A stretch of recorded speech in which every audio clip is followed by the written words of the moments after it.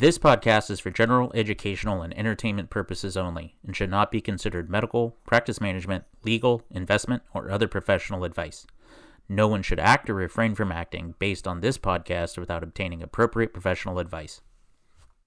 We're not only defined by the job that we do 9 to 5. We need to make time in our lives for those relationships that we have with others, those meaningful hobbies and goals outside of our practice. And it can be difficult in a particular field where you are passionate about what you do. I feel the same way about the work that I do now. I spend long hours sometimes working through a particular question, doing some research until late into the night. But we need to pay attention to when we're burning the candle at both ends, and we need to make time for those things that feel more like they are replenishing activities and not just grinding long hours because that's expected. It's, as you can see in the numbers, it is a one-way ticket to overwhelm, burnout, and a lot of physicians are choosing just to leave the field now. Welcome to Gastro Broadcast. I'm your host, Dr. Fred Rosenberg. These past years have been difficult for all of us on so many levels.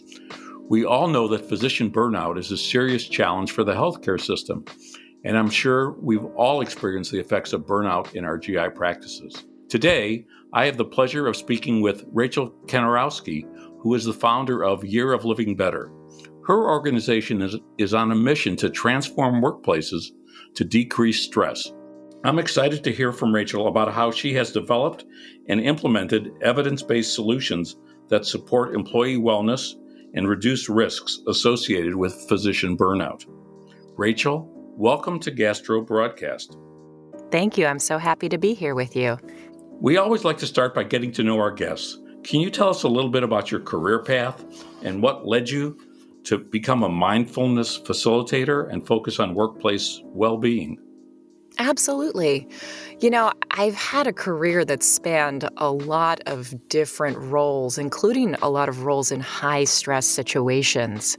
I actually launched InStyle magazine in the Czech Republic and was their editor-in-chief for the first 3.5 years of that project. As you can imagine, launching a magazine is a complicated endeavor, but launching a magazine after the crash of 2007, 2008 was particularly difficult.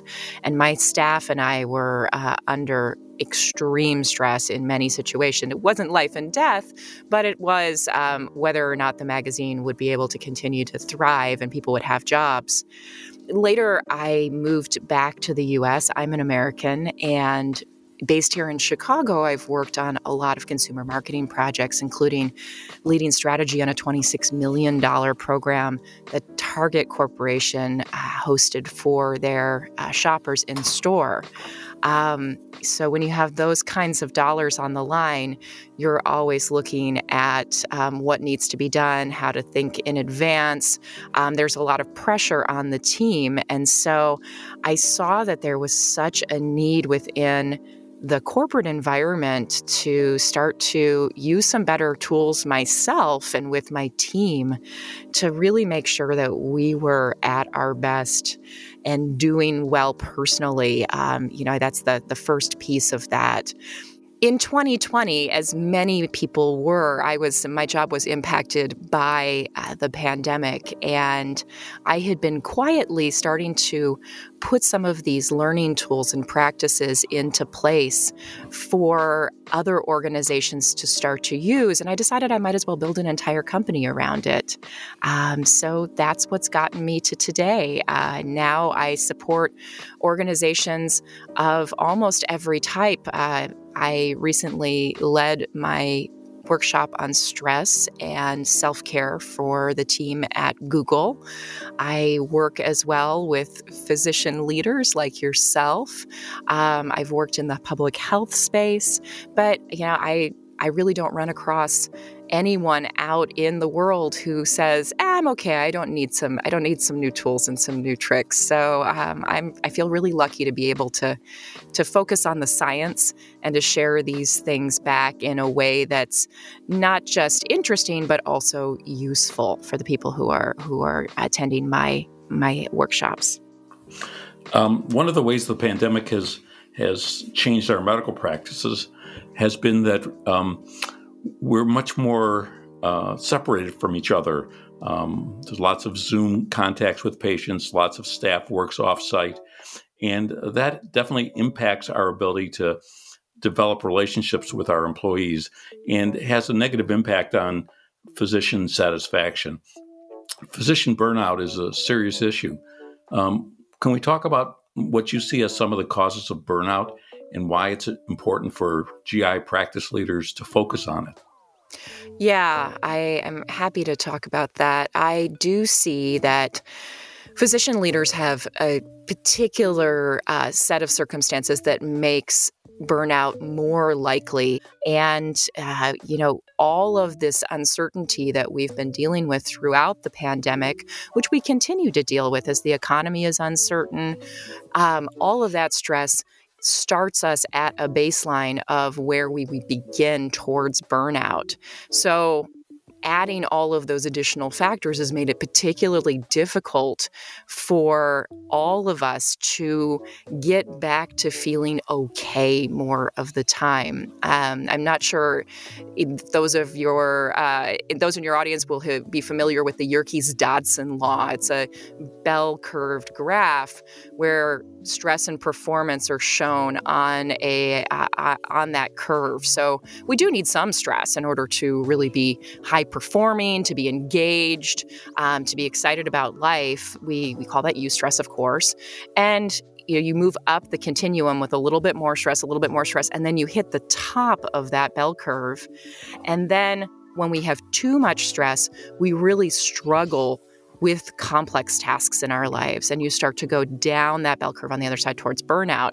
So if you can imagine, all of the day-to-day stress that we're dealing with kind of moves over that left side of your starting point, and you start closer to the top of that bell curve. You start closer to where you start moving towards burnout. And that's why I really advocate for us to be paying more attention to how we are feeling day to day so that we can start to resource ourselves more often in times of stress to get more access to that left side of the curve. One of the challenges that it probably exists in all businesses and industries, but we certainly see it in medical practice, is that there's a dichotomy in how physicians view the work-life balance that is generational, and the physician leaders, who mostly come from a older cohort of people, have a different view of what's important in life, and where the patient day ends and the family life begins. And the younger physicians are much more rigid about protecting their life, the life part of that equation. And as a leader, it becomes difficult to balance that. Do you see that kind of problem existing in other industries? And how do you help people to resolve that? Yeah, I see particular challenges for you as physician leaders. My mother's a nurse practitioner, so I'm familiar with the small practice environment and a lot of the changes that have happened over the span of her career. She's recently retired, but in the span of that time, electronic medical records became a large part of her day. Her practice was no longer using medical transcriptionists, and so she was responsible for really making sure that every little word that she spoke in was transcribed correctly by the tool. That takes hours and hours of additional time, and it's difficult to adapt to new systems. So even though, we see that these systems can and are helpful in many environments, each time the technology changes, there's an update that makes those systems better. It's something to relearn. And I don't think that probably you went into the medical field planning on also balancing a lot of tech that's not needed for the day-to-day use of your job. I mean, we're not talking about the special equipment needed to run a colonoscopy, but we're talking about these sort of inane computer programs that you have to deal with day to day. I have a lot of compassion for the environment that you're working within. I think that we can all agree with this additional workload that I've been describing, this additional stress load that I've been describing. We do need to take a step back and start to reevaluate within your workplace environment. Where could things be changed so that you can spend more time with the patients that you care about? And there aren't easy answers to that.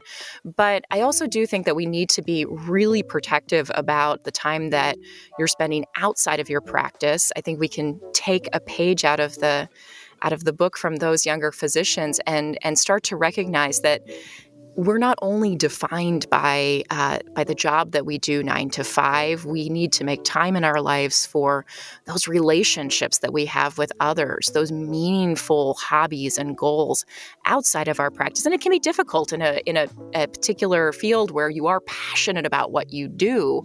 That I feel the same way about the work that I do now. I spend long hours sometimes working through a particular question, doing some research until late into the night. But we need to pay attention to when we're burning the candle at both ends, and we need to make time for those things that feel more like they are replenishing activities and not just grinding long hours because that's expected. It's, as you can see in the numbers, it is a one-way ticket to overwhelm, burnout, and a lot of physicians are choosing just to leave the field now. Right, which only makes the healthcare environment for patients and practitioners more challenging. Exactly. Yeah. You've worked with the Chicago Department of Public Health to develop a well-being program for their staff. Those of us who are physicians or who work in healthcare and public health tend to have a focus on data and research. How does your approach differ in healthcare settings compared to other employment settings? Yeah, well, actually, I bring in the research in all the workplaces that I go into. So I think when I work with a lot with teaching those in my workshops and engaging with my trainings about the basics of their nervous system. And when I'm working with physicians, I will use the more technical language, but we take time to step back and really look at not just in general. We all know, obviously, the autonomic nervous system. You have a sympathetic and parasympathetic response that regulates how your body is functioning, how your gut, your heart, your lungs are functioning. But we actually have 3 states to that system. And when we're thinking more from a psychology perspective and how these practices are used in a therapeutic setting with therapists and psychologists, we have 3 states of our nervous system. We have a rest and digest, which polyvagal theory would look at and call safety and connection. It's where we can connect and feel replenished and feel like we have a chance for personal growth, also becoming more physically healthy, allowing our body the time it needs to repair itself. We have our fight-flight response, that sympathetic nervous system response that says there's danger, I need to get away, or I need to aggress. Then we also have that 3rd state, which is a newer state getting added on. Sometimes we hear about it as the freeze state. This is the dorsal vagal activation of the network that's the vagus nerve that's subdiaphragmatic. So when I'm working with physicians, I'm bringing in more of that language, but that subdiaphragmatic part of the vagus nerve, it's where we go when we feel life threat. And so when you've had that icky feeling in your stomach, when you've had that feeling in your gut that something is wrong, that's the freeze response coming on. And that's where depression and grief can live. The positive side of it, it's also where digestion and, of course, connection can happen. Being quiet, going to sleep, we go more into that mode of our nervous system. But when it is sensing danger, we're actually going to go into almost a shutdown response. And so it's really, really, really important as we are thinking about our own states throughout the day to notice, am I feeling anxious? Am I feeling annoyed? Am I angry? That's your sympathetic nervous system sending you some signals that maybe something needs to be attended to. Maybe something does need to be changed. When you start feeling really that ick in your gut, that's when you really want to pause and you want to say, okay, how do I need to resource myself in this particular moment? But yeah, I find that bringing in scientific research to all of my trainings actually makes what I do very different. And it doesn't matter if I'm working with a tech engineer or if I'm working with a physician. They want to know that these aren't just like good ideas I came up with in my, in my closet. They want to believe that these things are really based in science. And the science isn't there completely to describe all of the effects that a practice like meditation might have. But I think when you start to look at it, what we're seeing in a meditation, when the meditation experience that we're having is something that brings us relaxation, you're seeing that it's bringing up that parasympathetic response. It's eliciting that relaxation response that Dr. Herbert Benson first described. And he was a cardiologist, and he saw, hey, when this parasympathetic response comes up and people go into this relaxation response, they feel better. And he connected that to meditation, but we can certainly get that same parasympathetic response from something as simple as, spending time with our dog, snuggling with a loved one, taking a look at a really beautiful sunset for, a few moments and allowing your body a chance to catch up with how much you're enjoying what you're seeing in that sunset. All of these things can elicit the relaxation response as well. Well, those all sound like great ideas.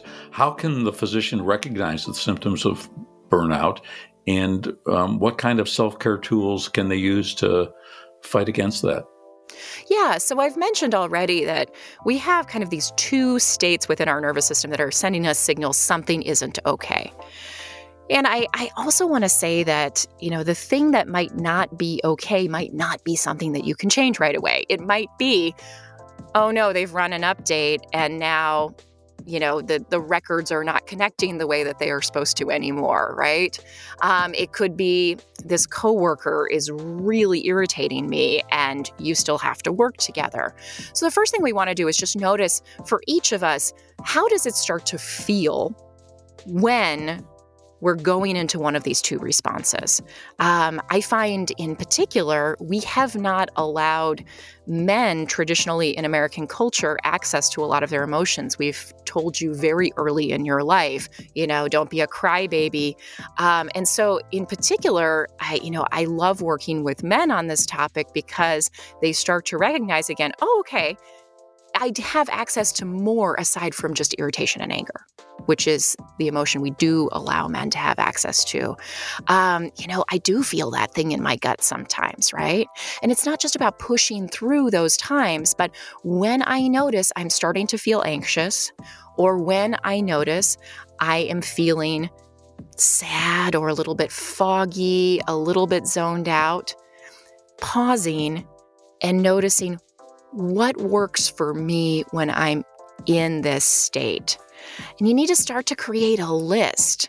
You can keep it in your phone. You can keep it in your wallet if people still have a wallet. You can keep it, keep it close by. I carry a little moleskin journal, and I have written in there these two states, and I make a plan. When I'm feeling like this, these are the things that are starting to work for me. Because normally what happens is you get to a level of burnout and then you go to Google and you ask Dr. Google, what can I do to, deal with anxiety, deal with depression, right?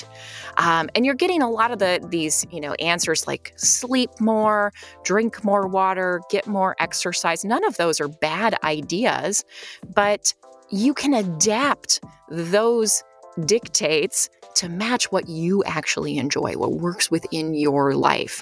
Maybe you don't like the taste of water.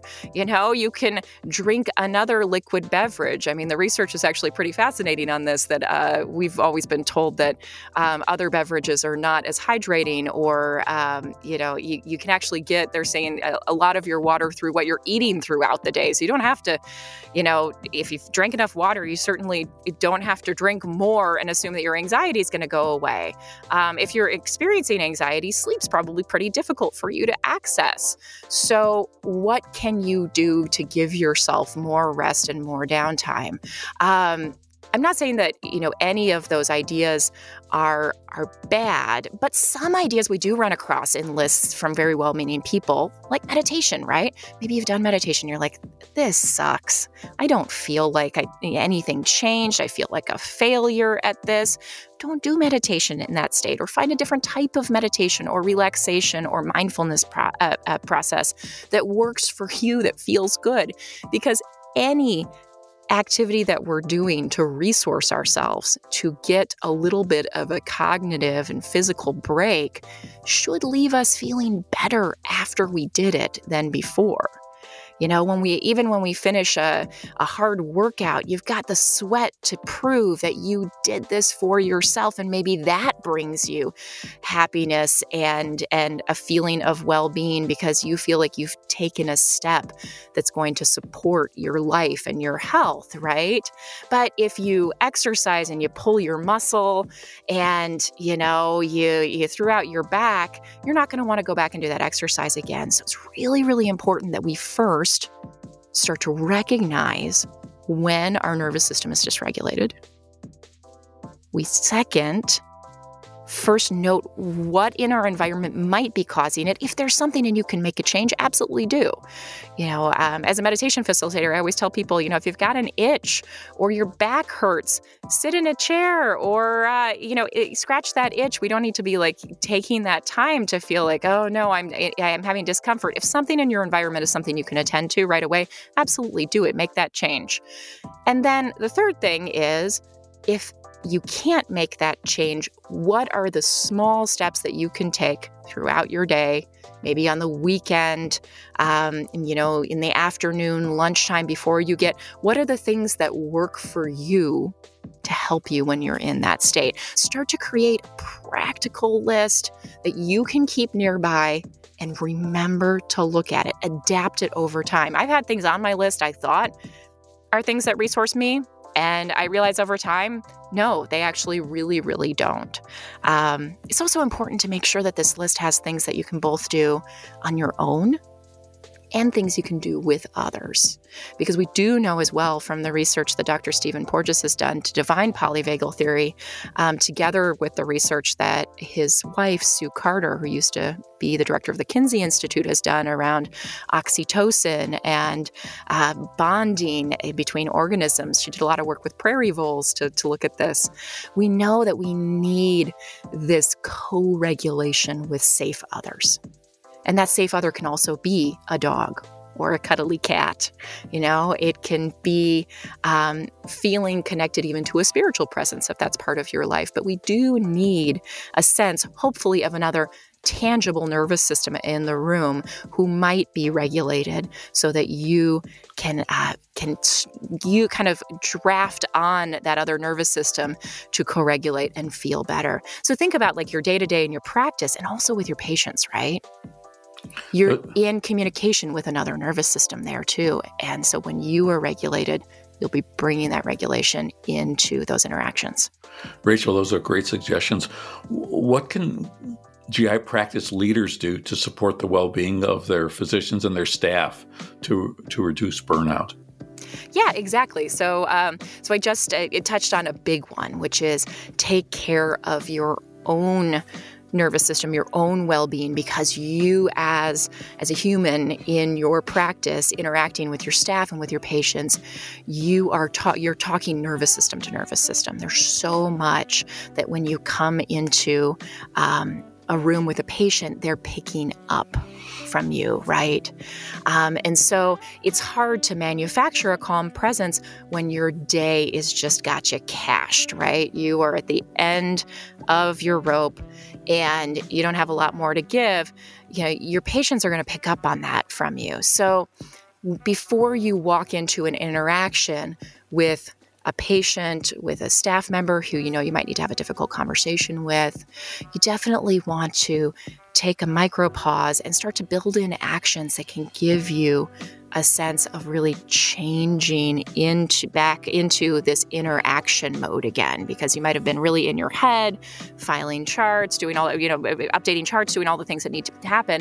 But giving yourself a moment to pause before having those interactions will really help your nervous systems relate better to one another. It's also really important to know that when we are in the sympathetic state of nervous system arousal, we misread interpersonal cues. And so understanding that if you are walking into that interaction, that difficult conversation that you need to have with a staff member, right? They're probably nervous, which means they may not hear you accurately. They definitely will not interpret every physical reaction, every expression on your face, the tone of your voice. They're not going to interpret that with the most generous interpretation, because our body is trying to keep us safe. And it's saying, I'm sensing danger, therefore, I'm going to weight all of my perceptions towards danger rather than towards safety. And so knowing that when you're interacting with someone and you're noticing that they may feel anxious, they may feel angry, you want to know that they're not able to, and if you're feeling like that as well, you're not able to read the room accurately. So we really need to do everything that we can to resource ourselves, both throughout the day and then in our time off, so that it's easier to come back into autonomic balance and get that part of our brain back that can have creative thought, creative problem solving, and effective interpersonal communication back. I think that's really helpful. What advice would you give to the young physician who's entering what hopefully would be a really rewarding life career, but will also be highly stressful? Yeah. I'd let that person know that when we walk into a new situation, when we have any kind of disruption to the habits that we built for ourselves, when you went off to college and then to medical school, each of those was a disrupting moment in your life, and you had to relearn a lot of things, right?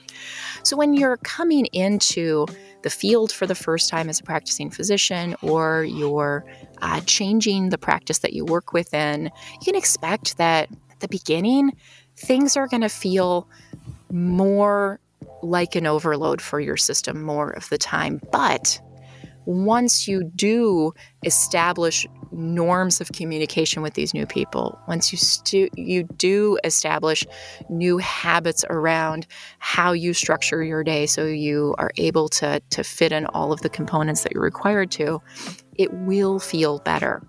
So, just knowing for all of us, and that goes for, physicians at any point in their practice, knowing that each time we have a disruption to our norms, even if it's somebody new joining your practice and it's a new person for you to interact with, it's going to be more load on your nervous system to start to understand how to create norms in that situation. It's going to feel harder for a little while. So, I think just understanding that that's part of the process, and again, recognizing when you might need to attend to your own health and well-being, and making sure that you are getting that on your calendar, that you're starting to create that resourcing list for yourself and you're using it. So do what you need to do, and don't be afraid as well to speak up to others, either within the field or within your own work environment, and let them know when you are feeling overloaded, because I know I'm in my early 40s, and I know that I definitely was raised in a culture where you have to just suck it up and keep moving on. I was raised in a family system where I was told all the time, you're fine, everything's fine. And I think that those of us who are younger, and Gen Z is not quite coming online in the physician world, but they will. I'm so excited by Gen Z because they actually can recognize we're not fine, and that's okay. And I think the last 2 years have made expressing the we're not fine and we're going to move through this together. It's made that more acceptable even in professional environments. So speak up. Like I said, if you don't feel like you can speak up within your work environment, reach out to others, because I'll tell you what, I've worked with a lot of groups, and I often ask people at the beginning of our session, what are some new stressors you've come across in the last few years? And there are some very common answers across that list. And I'm always so proud of everyone who raises their hand or shares in those sessions, because as we share what we've been struggling with, we normalize our struggles that others might be experiencing as well. And we need more of those conversations. You've opened a conversation on a really important subject, but I suspect we've only scratched the surface. Where can people find out more about Year of Living Better? Yeah, so the easiest way is to go to my website, which is Year of Living Better. Obviously, no hyphens, no spaces, yearoflivingbetter.com. There you can find what I am working on with some collaborators. We're creating an open source resource library of all of the original research that these well-being practices are based on. They're not my practices. They're practices that have been studied. So, where can we learn more about the 8 habits that science says make us happier over time? Where can we find new resources to help us through stressful times? So that's at yearoflivingbetter.com. And I also encourage people, find me on LinkedIn. You can search Year of Living Better. I'm Rachel Kanarowski on LinkedIn. I won't make you try to spell that one. But you'll find me on LinkedIn. Connect. You can send me a question there. I'm always happy to have conversations with anyone who's either questioning things for their own practice or, looking at how they can be a more effective leader and bring these practices into their organization. Rachel, this has been fantastic. Thank you for joining us on Gastro Broadcast. Thank you. Thank you for listening to the Gastro Broadcast. Find new episodes through Apple, Google, Stitcher, Spotify, or wherever you get your podcast fix. For information about our hosts, guests, and supporters, visit gastrobroadcast.com. Produced by Steadfast Collaborative.